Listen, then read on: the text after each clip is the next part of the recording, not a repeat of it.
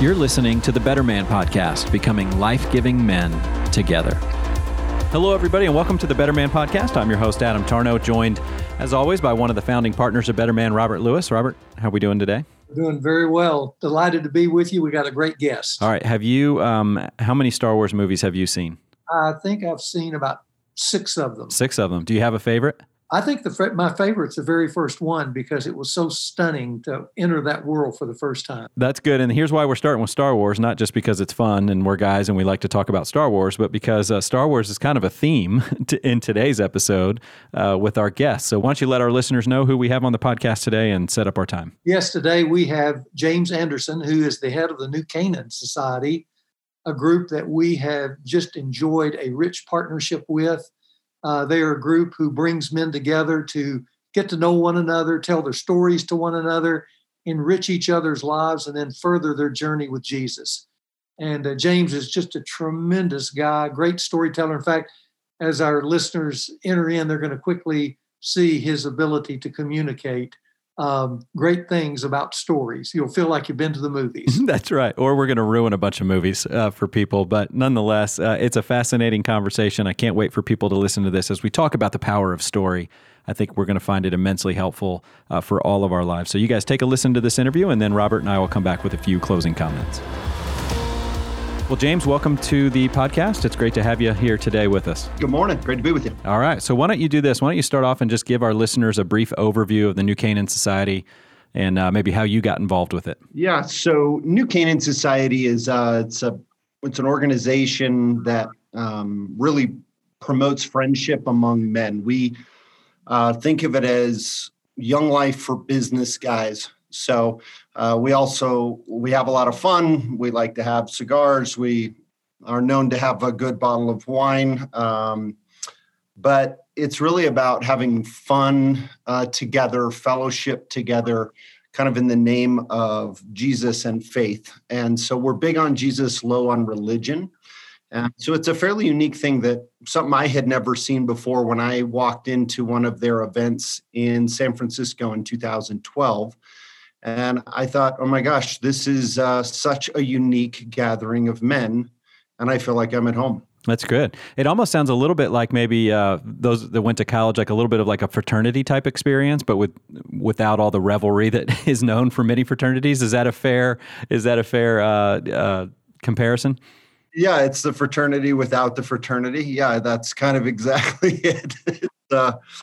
Yeah, no, I mean, we describe it as a fraternal experience. I mean, all of those kind of things, the term society or the term fraternal or any of those things, those are words basically meant to just communicate that we're a group of people purposely trying to do something together in the same way. And that's us. Like, we are purposely trying to walk through adult life, building the friendships when we were younger, but now they're built on things that have more lasting importance and take us on a journey of much bigger things than getting through a baseball season or getting through the 8th grade or whatever the case might have been back then. That's good. I've heard it said years ago, somebody shared with me that the quality of a friendship is determined by the value of the shared object.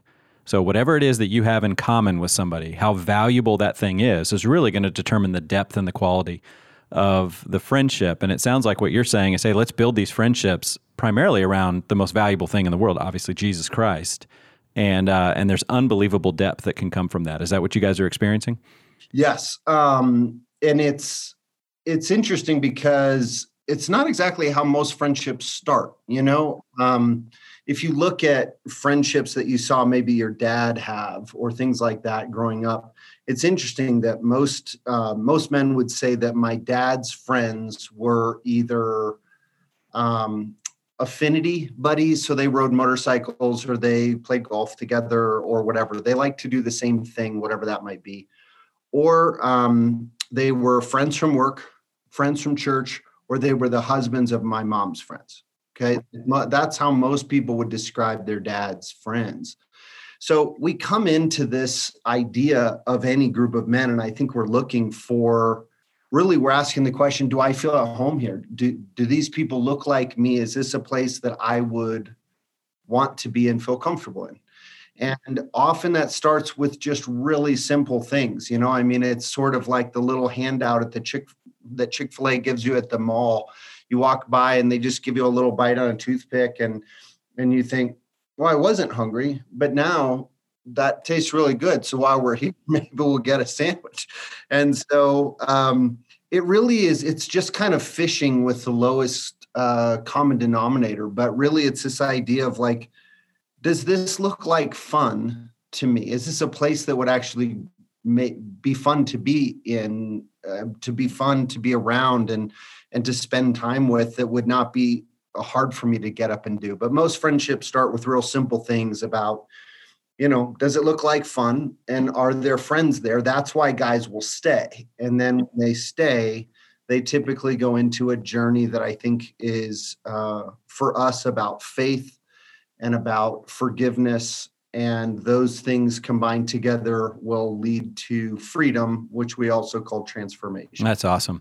Well, I'm sure we're going to hear more and more about the stories that happen through NCS and even in your own life as we continue on in this conversation. But let's go back a little bit more on some of your background and hear a little bit more of your story. So you have this film and screenwriting background.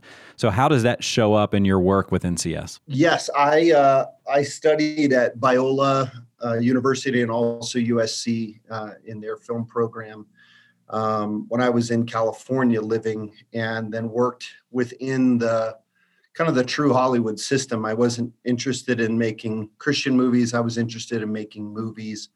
And, I have such a love for the power of story. And I think for most of us, when we hear a good story, we also share that great love. The problem is we just often don't hear good enough stories. And I've often said that I use every single part of every job I've ever had since I was 18 in this job. And a big part of it is the storytelling. So we use this sort of question, this theme a lot, which is, what is your story? And when you ask somebody that, you're not only asking them like, hey, where did you come from? That kind of stuff. But, even like in slang, we'll be like, what's his story? It's kind of like, what's he about? Or what's he been out of shape about? Or, tell us kind of where you came from and why that matters today. And, we use that. And so to me, telling your story is often starts with just even being able to understand your story. And if you look at all the great stories, kind of, take very simple stories like Star Wars. Everyone knows Star Wars. It's an absolute tried and true. It's a Greek archetype journey of a hero. So it follows a very specific formula. And I think it's very funny that you could do that same thing in our lives. And the question is, how soon do you realize that you're on the journey? Or are you just sort of plodding along, doing the chores and hoping to go to the academy next year, next summer after the harvest is done? Like Luke is in this wash cycle of just doing whatever's in front of him. And yet he has a passion in his heart to do something more. And it's true for all of us. I think that you have to start with being able to understand where you are in the story, and then be able to be willing to sort of go on the journey, because all good stories start in one place and end in a better place. So it starts in a boring place. The Wizard of Oz, it starts in a black and white world on a farm, and then she gets whisked away to this magical place that's all color and crazy. And then she is whisked back into that ordinary world that suddenly has parts of that special world with her.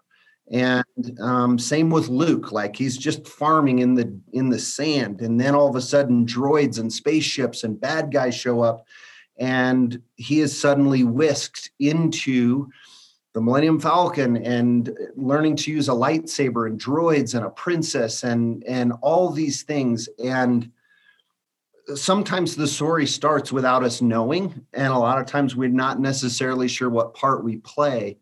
But I think if you ask a guy to really think about what is his story, oftentimes it will take some real intentional thinking and probably feedback from another guy for him to be able to understand what that story is.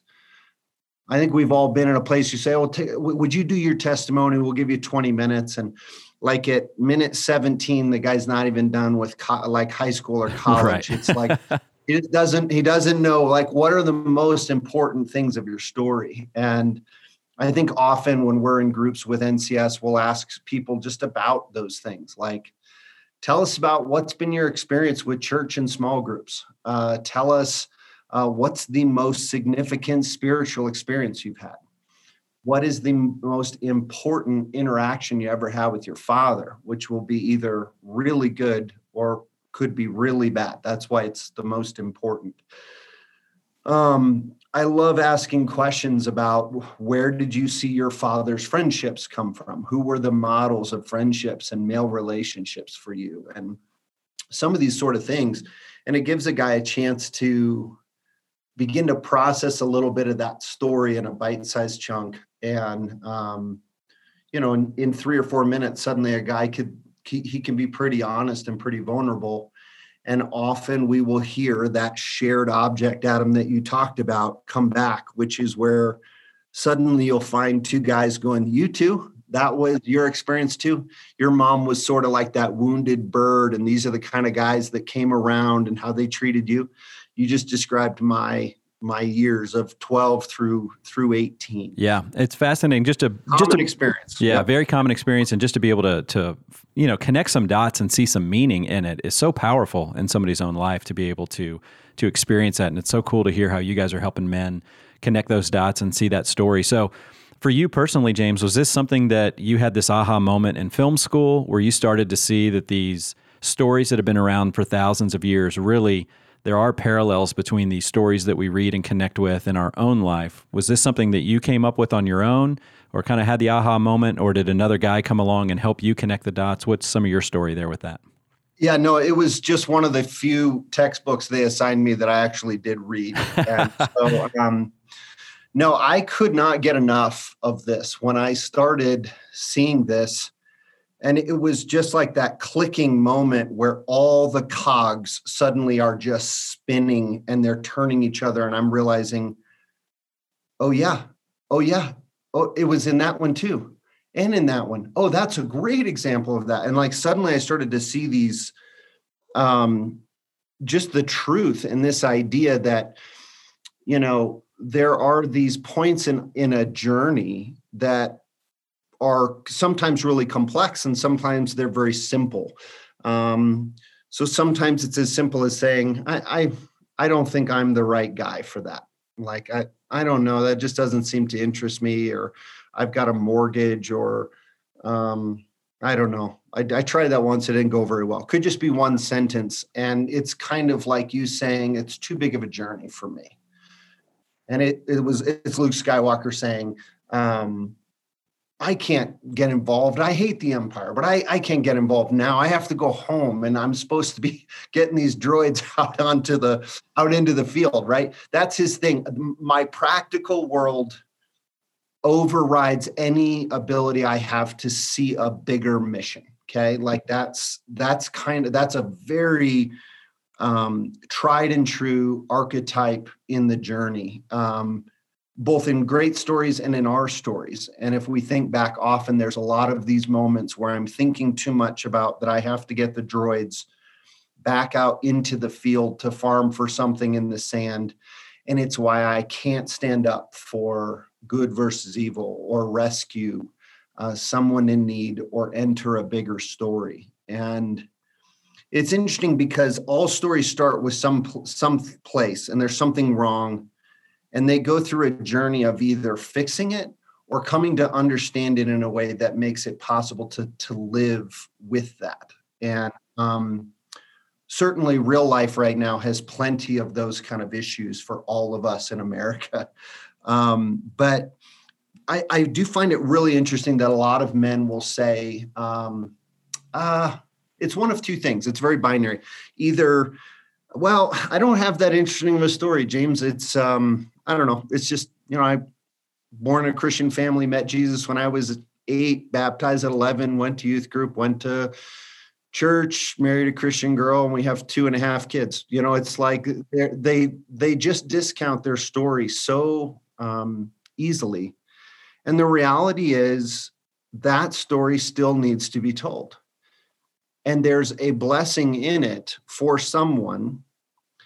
And when someone hears the story and says, man, can I tell you, just after hearing your story, like my story is very different. And I kind of wish I had your story. And there's what I so envy about your story is just that you grew up in a family that gave you room to make decisions, but they taught you how to make those decisions. And I have to say, it seems like you made a lot of the good decisions that I did not. Okay. So that's one guy speaking into another guy's story that he thinks is too simple. And in that, we kind of suddenly have an ability to be thankful for something. And we see it in a different way than just, this was just the color of the carpet I walked down because that was the family and the house I grew up in and whatever.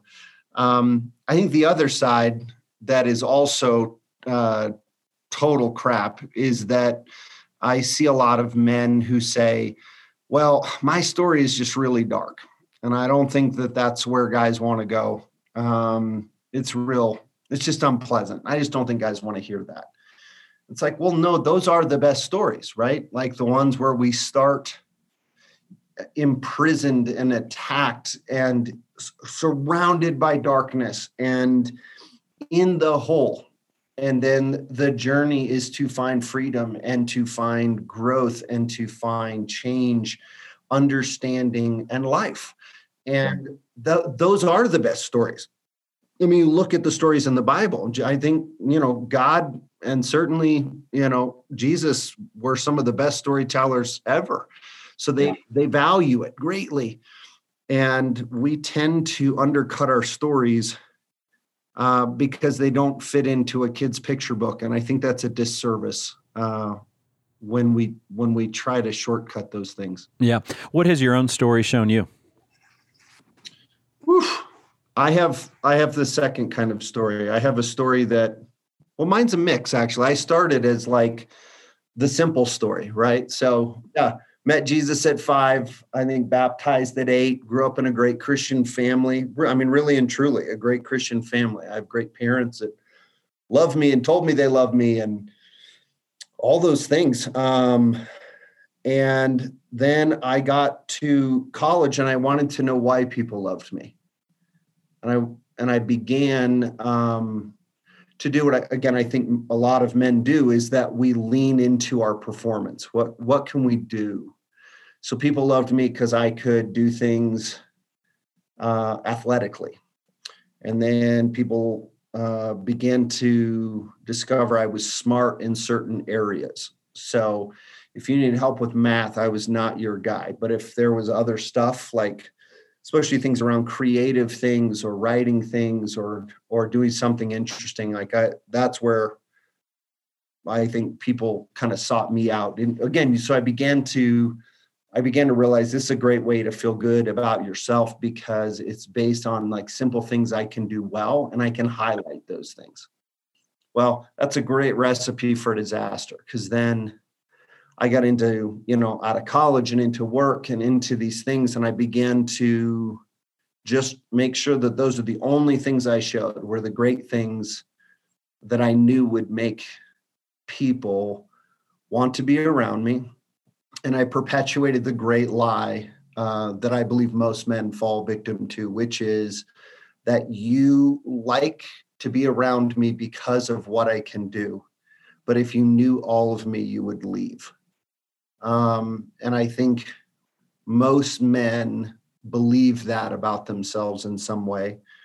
And even if they never say it. And then we get kind of caught up again in this kind of cycle where we do things like, we spend our energy driving at work because at work is where you get measured and it's where you get kind of your strokes where people say, boy, you kicked the crap out of that sales quota, or you did this, which we've been working on. We've been trying to land that for 3 years, or you were this. But that's the place where it's real easy for us to get our performance-based identity. And for me, that was absolutely the case. So I just walked right into building a small empire to James that was going to be, it was everything that I wanted. It was going to be creative, and it was going to be strong, and it was going to be have a lot of control and comfort. Two things I'm especially addicted to: control and comfort. And what I didn't realize is that in the middle of all this, I was just a totally selfish human being, totally self-absorbed. And I don't know, I had been married to my wife for, I guess, a little over 10 years, when she's just basically told me, there's nothing alive in you. You're a walking dead man. And she said, everyone really likes you, James. You're easy to like, but you're really hard to love. Because when we love you, it means we have to take all of you. And they can have you because you seem to want to be with them anyway. And so it was a super hard thing to hear, especially because I opened my mouth to tell her everything that was wrong about what she said. And then I realized I didn't have anything to say. And so it was awful because it was the great measuring of my life, Adam. That's really like the trick. Like, it was the great accounting of my life. And I realized I got everything I wanted and nothing was worth anything. And that essentially I was striving for all the wrong things. And I was entirely self-absorbed. I was entirely empty. I was driven entirely by the wrong things.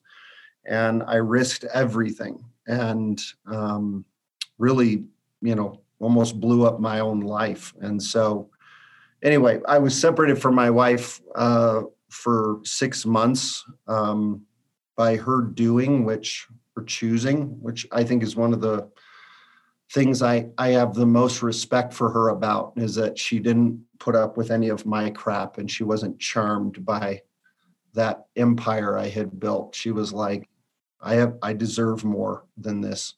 And if you don't want to live here and be with us, then get out and go. And she did, which I have such respect for her for that. At what point in a movie, if we were going to take your life now and go back to some of these movies that we've talked about, I mean, this moment, because I think every guy listening right now can identify with that moment, and it may not be the same words, but there's a moment in our life where we kind of realize, okay, this kingdom I've been building is crumbling, or I got everything that I wanted, and it's not satisfying. So at what point in the hero's journey, or what point in a coming-of-age story is that moment that you just told us about with your wife? Yeah, that's the moment. In a love story, it's the boy gets girl, boy loses girl, right? And it's funny that same formula translates into everything, right? That the guy looking to get up to make partner and get the big corner office he does, and then all of a sudden, something happens and the world changes. And for me, it's the moment in Star Wars where they run to get Han Solo out, and they're trapped, and they jump into the garbage chute, which is another great metaphor that to find life, you usually have to go through your trash. Wow, that's good. And it's in there that they fight kind of the demons that they can't see. Their weapons are not really worth anything. And the best thing they can do is stick together. And it's in relationship and friendship and working through the trash that they find their way to life. And that was me too. So I started looking through my own trash to figure out how I got there, and realized it was a fairly well-worn path that unfortunately I had taken. Absolutely. And I love this parallel now with movies that we're all relating to here, because in those moments when somebody is going through the trash, or the guy loses the girl, or the corner office is lost, he gets fired, whatever it is, somebody shows up in the story, right? And somebody shows up because the person is not like, okay, now pull yourself up by your bootstraps and figure it out. You go back and connect all the dots to your own life, and now don't mess up. And let's turn this movie from a tragedy into a comedy, or let's turn this into a feel-good end. Let's make this a Disney end. Who shows up typically in the movies when folks are in trash heaps or they've lost everything, and how does this play into our story? Yeah, that's, and again, a lot of this is just an awareness, right? Like this, you could be listening to this and think this is just kind of silly and stupid, but it's a great way to evaluate kind of our lives and realize, what did I get when I started the journey from the family I came from, the school I went, the relationship I have, whatever. And then we go into this other journey of life and adulthood. And I think often the question is like, who are the friends, the mentors, in archetypes, they call them shapeshifters, which are it's kind of like the girl you have a crush on in the movie that you want to save, but then you end up learning a lot from her, and it's not always as cut and dried. That some of these people they're a little dark and they're a little light. I mean, when we meet Han Solo, it's he's a smuggler, and you're kind of thinking, well, now he's going to smuggle us and help us get to where we need to go. And he's in trouble. And, it's just, he's everyone that your mom told you not to hang out with, right? So, but you always have these people that help us, and they're mentors, some of them more formalized than others. But they all come with some aspect of giving us a gift or a tool, or essentially equipping us for the road ahead and the thing to do. In Wizard of Oz, Dorothy meets a good witch. She meets the bad witches. She meets all the munchkins. And then she meets her 3 people who are going to help her along the way. And they each represent a virtue that she needs in order to become the person she needs to be. So in this, and it's something like the Star Wars analogy again, Luke suddenly is aware that now he has 2 droids, and they have each a special talent and ability. He understands what darkness looks like and who they're fighting against. He's given a lightsaber and taught this is a thing that you use in the following ways.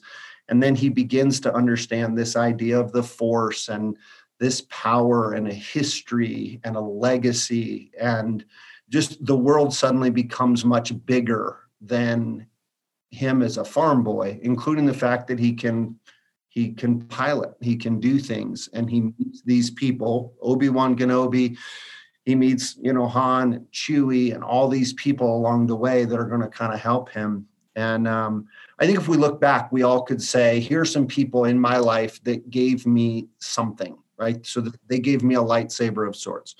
Someone who either really was real intentional in teaching you something, someone who walked on the journey with you and modeled a virtue of bravery or of honesty, integrity, purity, whatever those things might be. And then there are also people that, as you kind of look at it, you realize that they were actually just there for a little tiny bit. Like it was just sort of like their car door dinged my car door at the grocery store, but it left a little paint on my car. So sometimes those characters are very small and very glancing, but they leave a little piece with us, and I think that's true for everyone. If you start to look back, you'll realize there are a lot of those people in your life. You say, who are your mentors? And most men, if they're lucky, might have 1 or 2. But a lot of them would be like, I just didn't have that. Okay, let's rephrase the question. Who are the people that were around at some of the key decisions in your life? What were those decisions? Where did you look and think, I like how that guy handles that, or I like that man, how he responds, the way he treats people in public. I like the things he does as a public speaker, or I like that he's well read, or I like that he's interesting, or I like that he's funny, or I like that he's quiet. whatever. Those are all little pieces of things we see in a journey, and we decide, I want some of that. Those things all influence part of who we are. And if you look back, you'll see there are more of those probably than most of us would say. And then there's also the question of like, in whose story are you that person? And are you Luke or are you Obi-Wan? In which story? And it's fascinating. It really is. And so I like what you're saying. I mean, and it really is when you start to now, we're kind of ruining movies for people right now. So they're never going to be able to watch a movie the same way because we're starting to show that there's this formula. Who is it? The guy that wrote Save the Cat that said there's only 11 movies in the world, right? And that it's just the same formulas over and over again. I remember that was very discouraging to read that. But anyway, so, I mean, essentially what you're saying is, there's the heroes and then there's these guides that show up. And it could be one person or it could be multiple people. But in every great story, the hero is, I like how Donald Miller says it, if you really look at it, the hero is often the most flawed person in the movie. They're the weakest person in the story. And they need these guides to come and to help them to be able to achieve this outcome that they want and avoid the disaster that they don't want. And I think that part, I know in my own journey, was so eye-opening to start to look at people and go, oh my goodness, I can't figure this out on my own, right? It's not how am I going to fix this? It's who is ultimately the Lord going to bring into my life that is going to help me piece this back together and get me moving in the direction that I want to go. So you see that in all the films. And, as we just talked about there with Star Wars and all the different people that were helping Luke to achieve what he wanted to achieve and helping Dorothy get to see the wizard. And that's true in our own lives as well. And so who were some of those guides that showed up for you after you have this conversation with your wife? Who were the guides that showed up and helped you start to change this story? Yeah, there were. I have an embarrassment of riches in that area, I will say. I would say in that journey, one of the most important piece of advice I got was like, let's get to the real bottom of it and not stop 85% of the way through. Like, let's figure out, my phrase was, there's something coming out of me that is a cord and it plugs into a wall somewhere and it has power over my life. And I want to find it and I want to unplug it. And for me, that really meant people who knew me well in multiple settings. And so, the first person that I feel like I really relied on in this was my younger brother. So he's just a couple years younger than me. We're extremely close, and which is a rare blessing in and of itself. But I leaned on him a lot and just, said, this is how I remember our experiences. Do you remember them the same way? And how did you handle this versus how I handled it? And we grew up in the same kind of pond. So how did we end up in two different rivers? And why did I choose to go the way that I did and you chose to go the way that you did, whatever. I really leaned into just a couple of friends, and they were some of the people who showed up at my door very early and just said, I love you. And I never really expected you to be perfect. So, which was news to me because in my estimation, I had to be perfect for them to love me. And so they exposed all of that. And so and then I had a full-blown therapist, man. I said, look, something has power over me and I want to end it. And I don't think it's about being more disciplined. I think it's probably about understanding how I got here to start with.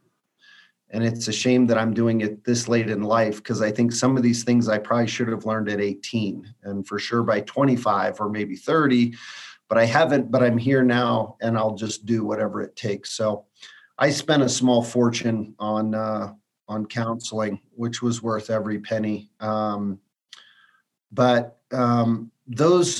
feel like I had my brother as like the person who had we came from the same place. And we lived by and large in the same experience. And then I had close friends who knew me and knew me personally. They knew me with my wife and my daughters at that point. They knew me professionally. So they kind of knew me across all the spectrums of who was James Anderson. And then I had a professional voice that I gave keys to everything and just said, whatever it is, it's been in here for a long time, and I obviously haven't talked about it much. But so I'd like to find it and unplug it. That's good. So, as we're talking about this hero and the guide, and we need to figure out, and this is something that you say often, that you got to figure out which one you are. Are you going to be the hero or are you going to be the guide? So what would you say to somebody right now that is resonating with both parts of the story? They're resonating with being the guide, and they know that there's some people in their life that they may be able to help. And they're also, though, resonating with that hero's journey and recognizing, hey, I need some of that as well. So what would you say to that person? How would you help them figure out what role they're playing right now? I think figuring out what role you're playing is really important. You mentioned Donald Miller and his book. He and I had a wonderful conversation. We kind of geeked out on this because he understands this now from a communication and marketing standpoint. And in that, we're always trying to be the hero, right? And he's always saying, like in marketing and in those things, you really are turning always that you are the equipping, the Obi-Wan Kenobi, and whoever that client is, they are the Luke Skywalker. And we just have to help them go on a journey and have the things they need. I think in life, especially for men, the answer is that we're probably both. If you don't know that you're on a journey, it's because you're not paying attention. And if you think you're on a journey by yourself, it's because you've made either a very intentional choice, which I would humbly say maybe should be reconsidered, that I'm going to do this on my own and, I'm the lone mountaineer, or you're not paying attention. And there are more men around than you think in your life. And then, the truth is the journey is never just for us, right? I remember in the middle of my journey, I was actually in Yosemite right about this time of year. It was snowing, and which was I'm tent camping in Yosemite over Thanksgiving weekend, because, which, by the way, that would be my trash heap moment in Star Wars for me personally. Tent camping in the snow in Yosemite in November. I'm out on Thanksgiving weekend because I had gotten what I wanted, which was apparently to not be responsible for anyone, to just do what was good for James. And I got it. And again, like most things, it wasn't the great prize that I thought it was. I remember going to sleep and knowing where I was going to go hike the next morning and where this was and that was. When I got up in the morning, 2 feet of snow. First of all, it was very cold. And secondly, I had no idea where anything was because it was like a disorientation of white. God had covered everything in snow. And I feel like it was such a powerful message to me very clearly.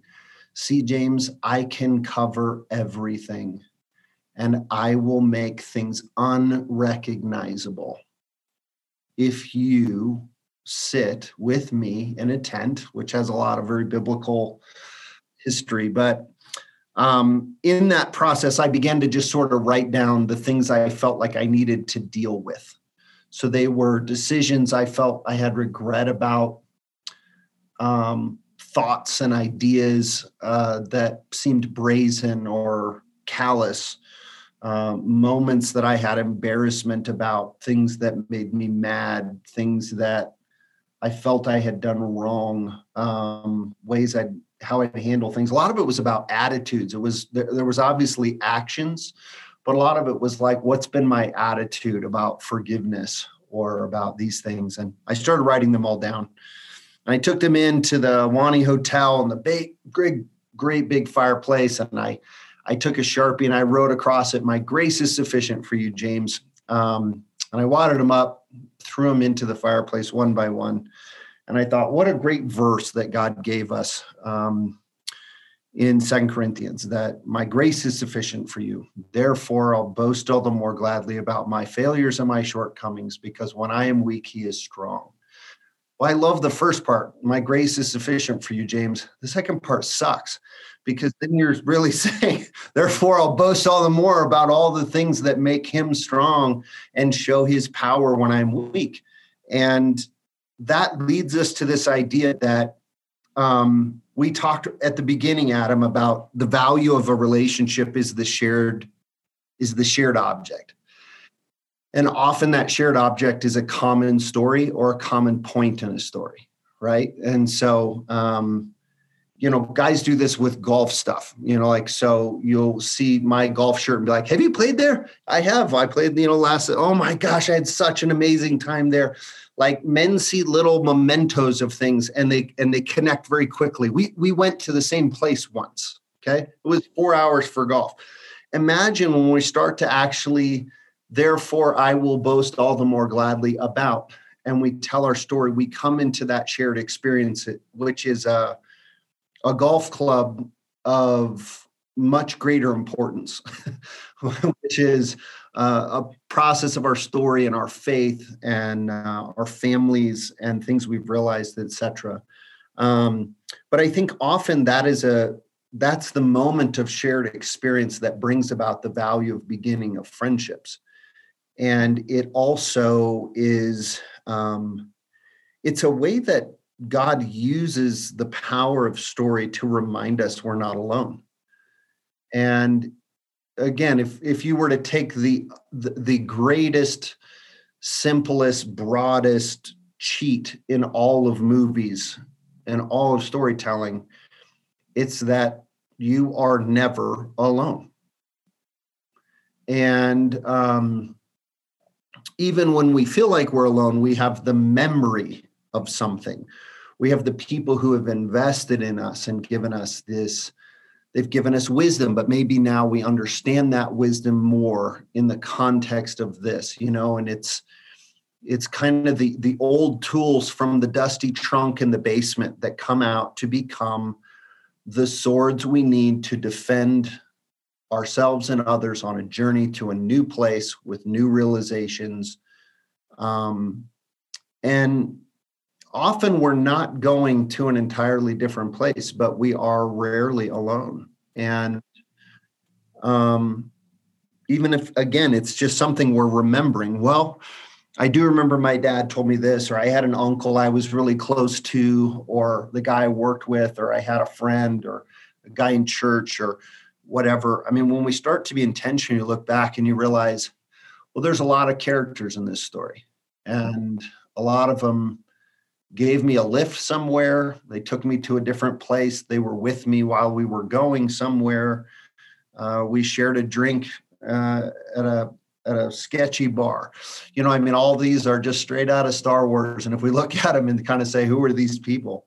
But I think we are meant to be, in some cases, a real journey. Like I said originally about NCS, and one of our great things is once we have kind of felt at home, we start digging into faith. Faith often leads to forgiveness of self and others and God, and that leads to freedom, which we call transformation, which is a different person on some level, okay? And I think that is a heroic journey, and I think God calls us all to a heroic journey. John Eldredge wrote some amazing books using this same story structure about life, and that we are called to an epic life as men serving a king, and that nobody signed up to be one of the knights of the round table so they could sit around the round table. They went to be the first swords into every battle. And I think what we're talking about here is a heroic journey. I don't think there's any man who is not being called into some point of heroic journey. I say that not because I'm smart or because I know all these things. I say it because it's what I hear when I ask men to tell me about their story. And often when they share, what they need is another person to say, man, I think you're a good guy. And that's got some really crazy parts to that story. But when I think of you, that's never going to be what I think of. That's never what I'm going to think about when I think about you, is the bad stuff you've done. I'm going to think about like this thing. I'm like, that guy is a really cool story. He's in the middle of a journey. And I just know that when his name comes up on my phone, I'd always like to be able to answer. Right? Most of us don't believe that. We think if I told them all the worst parts of my story and they saw my name come up on their phone, they'd be like, oh, boy, I don't know if I have the energy to talk to that guy. His story's just dark. And it's like, no, that's not it. It's not what we think about. And we have to exhort each other, not encourage, but exhort, which is a great biblical term, which means to just sort of give a shove. Like, this is the way to go. And if your feet won't move, I can't walk you, I can't carry you, I can't push you down the road, but I will give you a push to make one of your feet step forward to keep from falling. And let me give you that exhortation. And I think we are sometimes the hero. We need friends, allies, mentors, people on the journey, and they're going to give us great tools of wisdom, practical elements, exhortation, whatever those things are. And then we're never on a journey to be on a journey alone. The point of every story is that there's more to it. And we're now coming back into the great community with a story to tell, things we've learned, stronger, wiser, and the world can be a better place. That's the promise of every movie. I love that. And now for us, I think we have to tell our story so that other men realize they're not alone. James, one last question for you here. As we're recording this, the world is in the middle of a pandemic. And so someone listening to this episode in a few years, then probably the pandemic's going to be over. And there will be something else in their life that's causing uncertainty. But for right now, the pandemic is causing a lot of uncertainty for men these days right now. So when you see situations like COVID, how does this type of situation fit into our story? How are you helping men with that? Well, there's never a good point in a story where someone is just walking along and like the world is falling apart, right? There's someone running by with a gun, chasing a bank robber. There's a tornado over here, a fire, police trucks, and they're just sort of walking along on their phone or their BlackBerry, right? Just like, that's never the character in a story you want to be. And so the question is always like, what does this force mean? And what does this, the pandemic is the force to be reckoned with for us. And none of us knew how big that would be. But, I think it's really easy to ask the question, but just like, what does that mean to me? Or what am I supposed to sort of be learning from that? Okay. For me, in the pandemic, in our house, we asked 3 questions over dinner that I think I found to be incredibly useful in a ton of ways. But the first is, what are you missing or mourning? And so I have 2 daughters that are 8th grade and 6th grade. So life is very social. So they're missing social, or a first dance, or the father-daughter week-long camp that I was supposed to take my daughter on this last summer that we've been planning for 2 years. And, or we're missing the track season or soccer season, the rhythms of their life. And so I just gave them a chance to say that and for us to validate, like, yeah, that sucks. Like that's a real thing to be missing. I'm missing worship. I miss singing at the top of my lungs so much. I cannot even express it. I miss it so much. And it gave me a chance to tell them that. So we all get to talk. And then second thing, I called it, what was a pleasant surprise? COVID. And my daughter said, Dad, that should be called a delightful surprise. And I said, okay. what's been a delightful surprise? And these are things that just we would not have ever seen or noticed or learned if life had just kept on. Again, go back to the story, Star Wars. These are things I never would have seen, galaxies, people, all the stuff I never would have seen if I hadn't been on a journey that started when something triggered. And something triggered in March called the coronavirus. And now it's changed all of our worlds. But the question is, like, what are the pleasant surprises, the delightful surprises, which might be, I've realized we're just too busy as a family, or I've realized that, these things. And, or for us, it was just fun stuff. Like I live in a house with two girls. There are no Legos in our house. So just before the world shut down, you can hear the drawbridge of life is creaking, like, and I'm like, get in. And I'm like, we got to go to Target right now. And we're just going to spend hundreds of dollars on stuff to play with. Like, let's go. So we load up, we sprint up to Target. We spent hundreds of dollars on Legos and things you could make and tracks with marbles and things that we could just do. And we would never have done that, except that we realized something was coming that was different than the world we lived in. And we needed to do something different to survive it. We learned to do layups, that kind of stuff. And then the third question I love to ask them is, what do you want to be different from here on? What do you think you never want to go back to? How will this change you?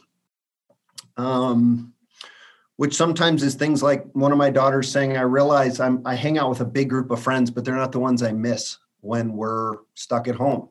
I miss these 4 people, and I think I'm going to reprioritize my time around them. Like, babe, that's a great realization. Or it can be that, it can be a lot of things where we just realize maybe we just have been focused on things that are not enough, or we're not looking around enough. I know for my daughters, we'll never pray the same after COVID. And I think they're aware suddenly that the restaurant we love is now gone because of this. And there were families there. Does that mean that couple, and they had that daughter that was our age that always refilled our sodas? And it's like, yeah, that means they're probably looking for work. And that Halloween store that pops up at the end of summer is not a real Halloween store. That's a store that went out of business. And those big green signs means that those are bad things. And it means that there's a lot to be thankful for and a lot to be praying for. And it gives us an awareness that the world we're living in, we're seeing something new that we didn't see when we started the story. I like that. That's so practical and so helpful. I mean, those are just 3 questions that are so great. I'm sure everybody driving around right now listening is trying to answer those questions themselves, and it's so helpful. And you just gave everybody great dinner time conversation for their families tonight with that. So that's a great perspective on this moment in all of our stories, on what can we learn from this, and feeling all the feelings that go with this, both the positive and the negative. I really like that. So James, if somebody's listening today and they want to find out more about New Canaan Society and see if it's in his city, where would they go? How can they learn more about this? How can they contact or get in touch with you? Yeah, it's easy. So we're newcanansociety.org. Canaan, just like in the book in the Bible, and but newcanansociety.org will take you there, and then very simple. You can find front page, you can find resources, links, all that stuff. But there's also find a chapter, which just will give you a very simple way to determine, is there a chapter by me? How do I get a hold of them? And when do they meet? Great. I love that. All right. Well, we'll put a link to that also in the show notes that people can check out there. So James, this was fascinating. I really appreciate your time today, and thanks for hanging out with us here on the Better Man Podcast. My pleasure. Thanks for having me today, guys. All right, Robert, that was a fascinating conversation. So glad we got James here on the Better Man Podcast. So what, from all the stuff that he was talking about, what really hit you?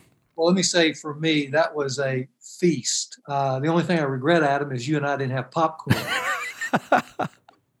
But James brings up what I think is the strength of the New Canaan Society, and that's bringing men together to get honest, to tell their stories. We have experienced the exact same thing in Better Man. In fact, when we draw young men together in a Better Man journey, one of the first things we do is take an outside meeting apart from the regular meetings that we have and just get the guys together and let each of them tell their stories to one another. There's nothing more powerful than men finally getting in touch with the journey that they've been on. And I think James did a great job in helping us see how important that is. So it was a real pleasure to have him today. And for our listeners, the power of story for men is central to the journey of becoming a man. That's exactly right. The line that he said that is going to really hang out with me, that was such a great insight, so simple but yet so profound to me, was "You are never alone." And and then even relating that back to all the films that we were referencing, that none of those heroes was alone. That American myth of the Lone Ranger being out there just doing whatever it is on their own. The Marlboro Man, whatever that icon is that we have here in our culture, it's just not true. The great lie of the enemy, and the other great lie of the enemy that James brought up was the one that he said, if I really tell you who I am, you're not going to like me. What a lie. Yeah. And so it is so powerful just to be able to connect the dots in your own life. Story is a sense-making device. It's a way to kind of make sense of your own life and to see it as this hero's journey. It brings meaning to your life now as you get to play the role of guide in other people's lives, which I think you and I would both agree, that's more fun than being the hero. That's right. That's it great. Really is. It is a lot more fun to play a guide to others. You want men to discover that they have the power of being a navigator for other men for their journey. And I think that's part of manhood. Yeah. So lots of to-dos for people that are listening. I mean, you can answer the 3 questions that James was talking about when it comes to COVID. You can just kind of journal or think back on your own life, on where are you on the hero's journey, how are you playing the role of guide? So that lots of really practical things for people to be able to do, and then they can go and learn more about James and New Canaan Society at the link that we have there in the show notes. So, Robert, this was the end of season 2. It was a great season. We had some awesome guests on here, and we really look forward to starting season 3 here in the beginning of 2021. As always, it was great to be with you today.